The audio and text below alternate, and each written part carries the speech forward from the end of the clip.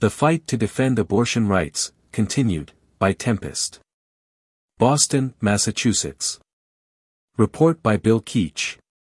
A noon rally on Saturday, May 14 on the Boston Common sponsored by the Planned Parenthood Advocacy Fund of Massachusetts, Reproductive Equity Now, and the ACLS of Massachusetts drew, quote, thousands, end quote, according to the Boston Globe. The main focus was to push elected leaders for expanded reproductive services. Speakers included Senator Ed Markey and State Attorney General Maura Healey, who is currently running for governor. Ndidiamaka Amuta-Anakaga, professor at Tufts University School of Medicine, told the crowd. When you have an attack on abortion access, that is an attack on black women's autonomy. At 2 p.m., a second rally took place in Copley Square, less than a 10-minute walk from the Common. This protest was organized by the New England chapter of Rise Up for Abortion Rights. Ryan Hendricks, one of the rally organizers, was quoted in the Boston Globe as saying, "This is the moment to act up for abortion rights and oppose this whole program, which includes Don't Say Gay, the attacks on trans children, all of this. We're talking about millions of people in the streets." She added. To the point where the government is actually too nervous to go ahead with the leaked U.S. Supreme Court majority ruling because they feel that the country might become ungovernable if they do. In 2020, the state's legislature overcame Republican Governor Charlie Baker's veto and passed the Roe Act, codifying and expanding abortion rights in the state. Planned Parenthood and associated organizations are calling for pressure on the state legislature to pass a full-spectrum Pregnancy Care Act that would include insurance coverage for abortion and for prenatal and postpartum care. The bill is now before the Massachusetts House Ways and Means Committee. A second bill would require that abortion pills be dispensed at the state's public universities. Yet another bill is being drafted that would protect Massachusetts residents and abortion providers from prosecution under the recent Texas law, SB 8, that in part deputizes private citizens to sue any individual or provider who helps anyone get an abortion after 6 weeks of pregnancy. Montpelier, Vermont. Report by Paul Fleckenstein. Planned Parenthood Action Fund and 500 protesters in front of the Vermont state capitol called for protecting abortion rights at Saturday's Bands Off Our Bodies rally. The main slogans were reproductive rights for all, and abortion is health care. Bernie Sanders was the first speaker and expressed determination to pass the Federal Women's Health Protection Act, after its defeat this week in the Democratic-controlled Senate.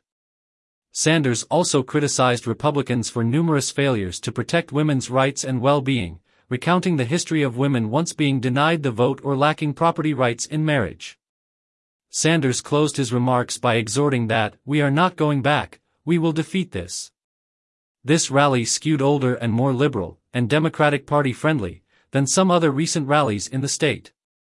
At the national level, there was no direction for what to do besides the implicit call to vote for Democrats.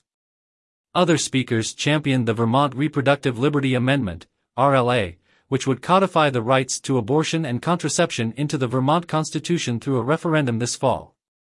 Planned Parenthood is organizing and training volunteers for this campaign. Many or most people had left the rally by the time the last speaker went on. DSA also had a table at the rally. Through its Socialist Feminist Working Group, the Central Vermont chapter is beginning to organize in support of the RLA.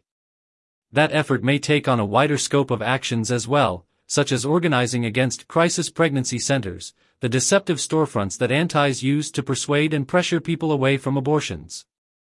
This would be a positive development that could connect more radical activists into democratic organizing spaces to advance more militant strategies.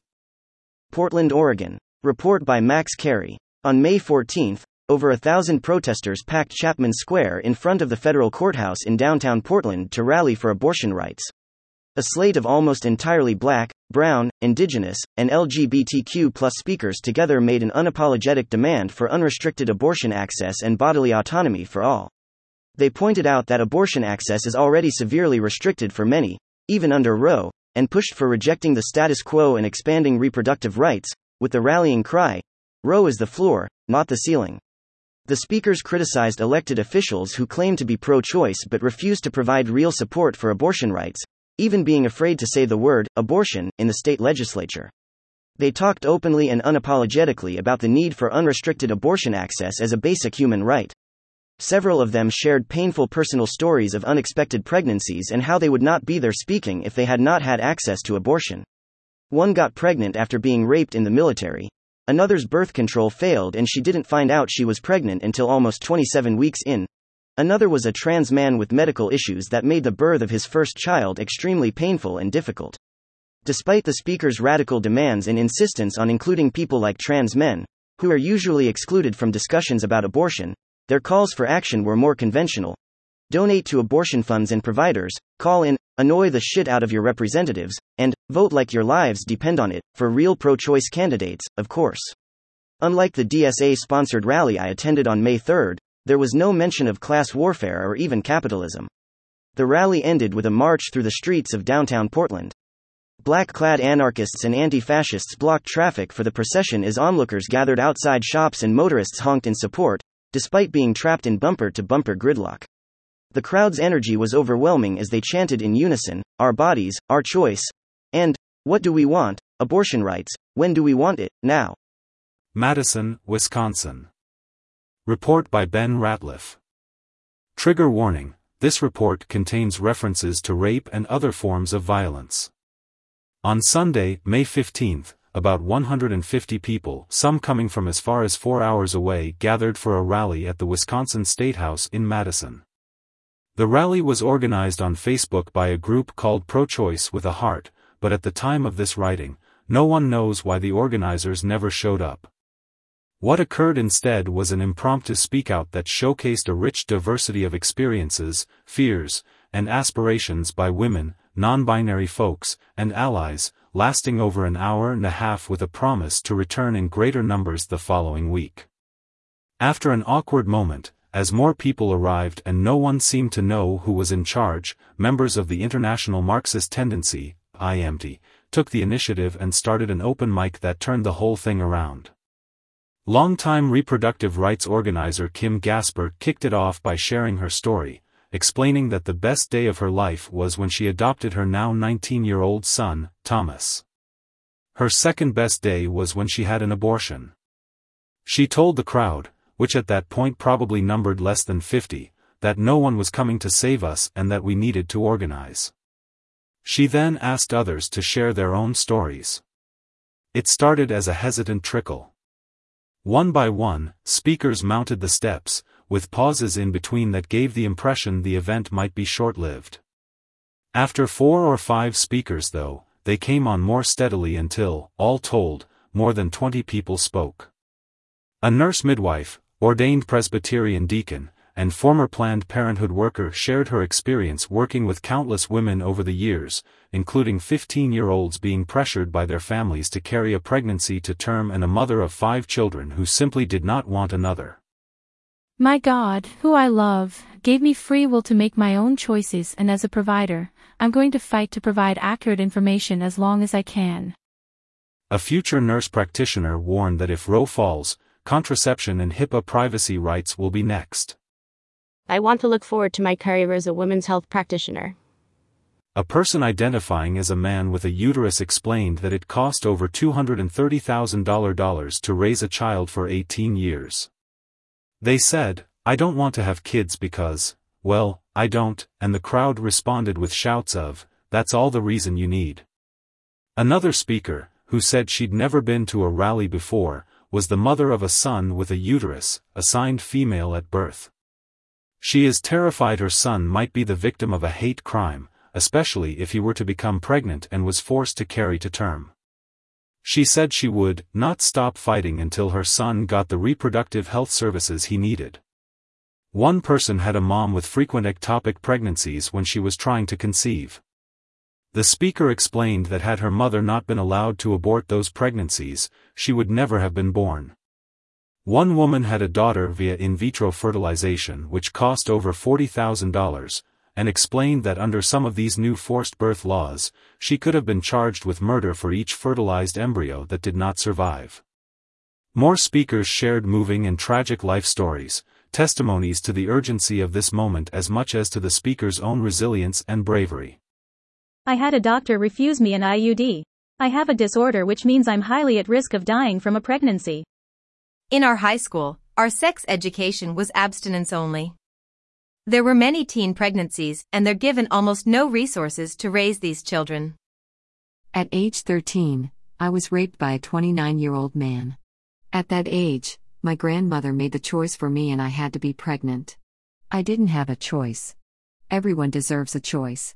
After an hour and a half, Kim Gasper got back on the mic to lead chants and remind folks that this fight is about more than abortion, but all reproductive rights, including the right to have a family and to live in an environment that doesn't poison them. We have to fight for free childcare, free healthcare and decent schools, housing, and the clean air and water that so many people lack due to environmental racism and capitalism. That's why we have to fight for abortion and for reproductive justice. James, from IMT, spoke about all the rights that have been under attack from the GOP but asked what the Democrats have done. The Democratic Party cares about abortion from the primaries through the general election, and that's it. He called for a full Bill of Rights and said we should have no faith in the Supreme Court, no faith in the Constitution. We've got to fight for ourselves.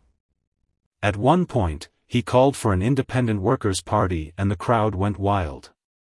Several people pointed out the importance of maintaining the momentum of this movement. However, there were no sign-up sheets or definite plans for another rally, so, in the spirit of improvisation that characterized the entire event, folks were asked to return next Sunday at the same time, in larger numbers. It seemed there was general and deeply felt agreement. A couple of times during the speak out, ad hoc MC Dylan from IMT captured the whole scene perfectly. He checked in with the crowd to see if the original organizers had arrived yet, and when there was no reply, Dylan said, "Well, I guess we're all the organizers now." It was inspiring to see so many people act on that. Another element of this gathering that truly shined was the support given to speakers as they shared their stories, sometimes stumbling over what to say next, noticeably anxious, and often their first time on a megaphone before a crowd. Every nervous apology, each tear choked back was met with shout-outs of love and encouragement. On Sunday in Madison, this random crowd from all over Wisconsin became a community. We hope the original organizers of the event are okay and we get to meet them soon. I think they'd be happy to know that their plan to pull off a rally that was pro-choice with a heart is exactly what happened.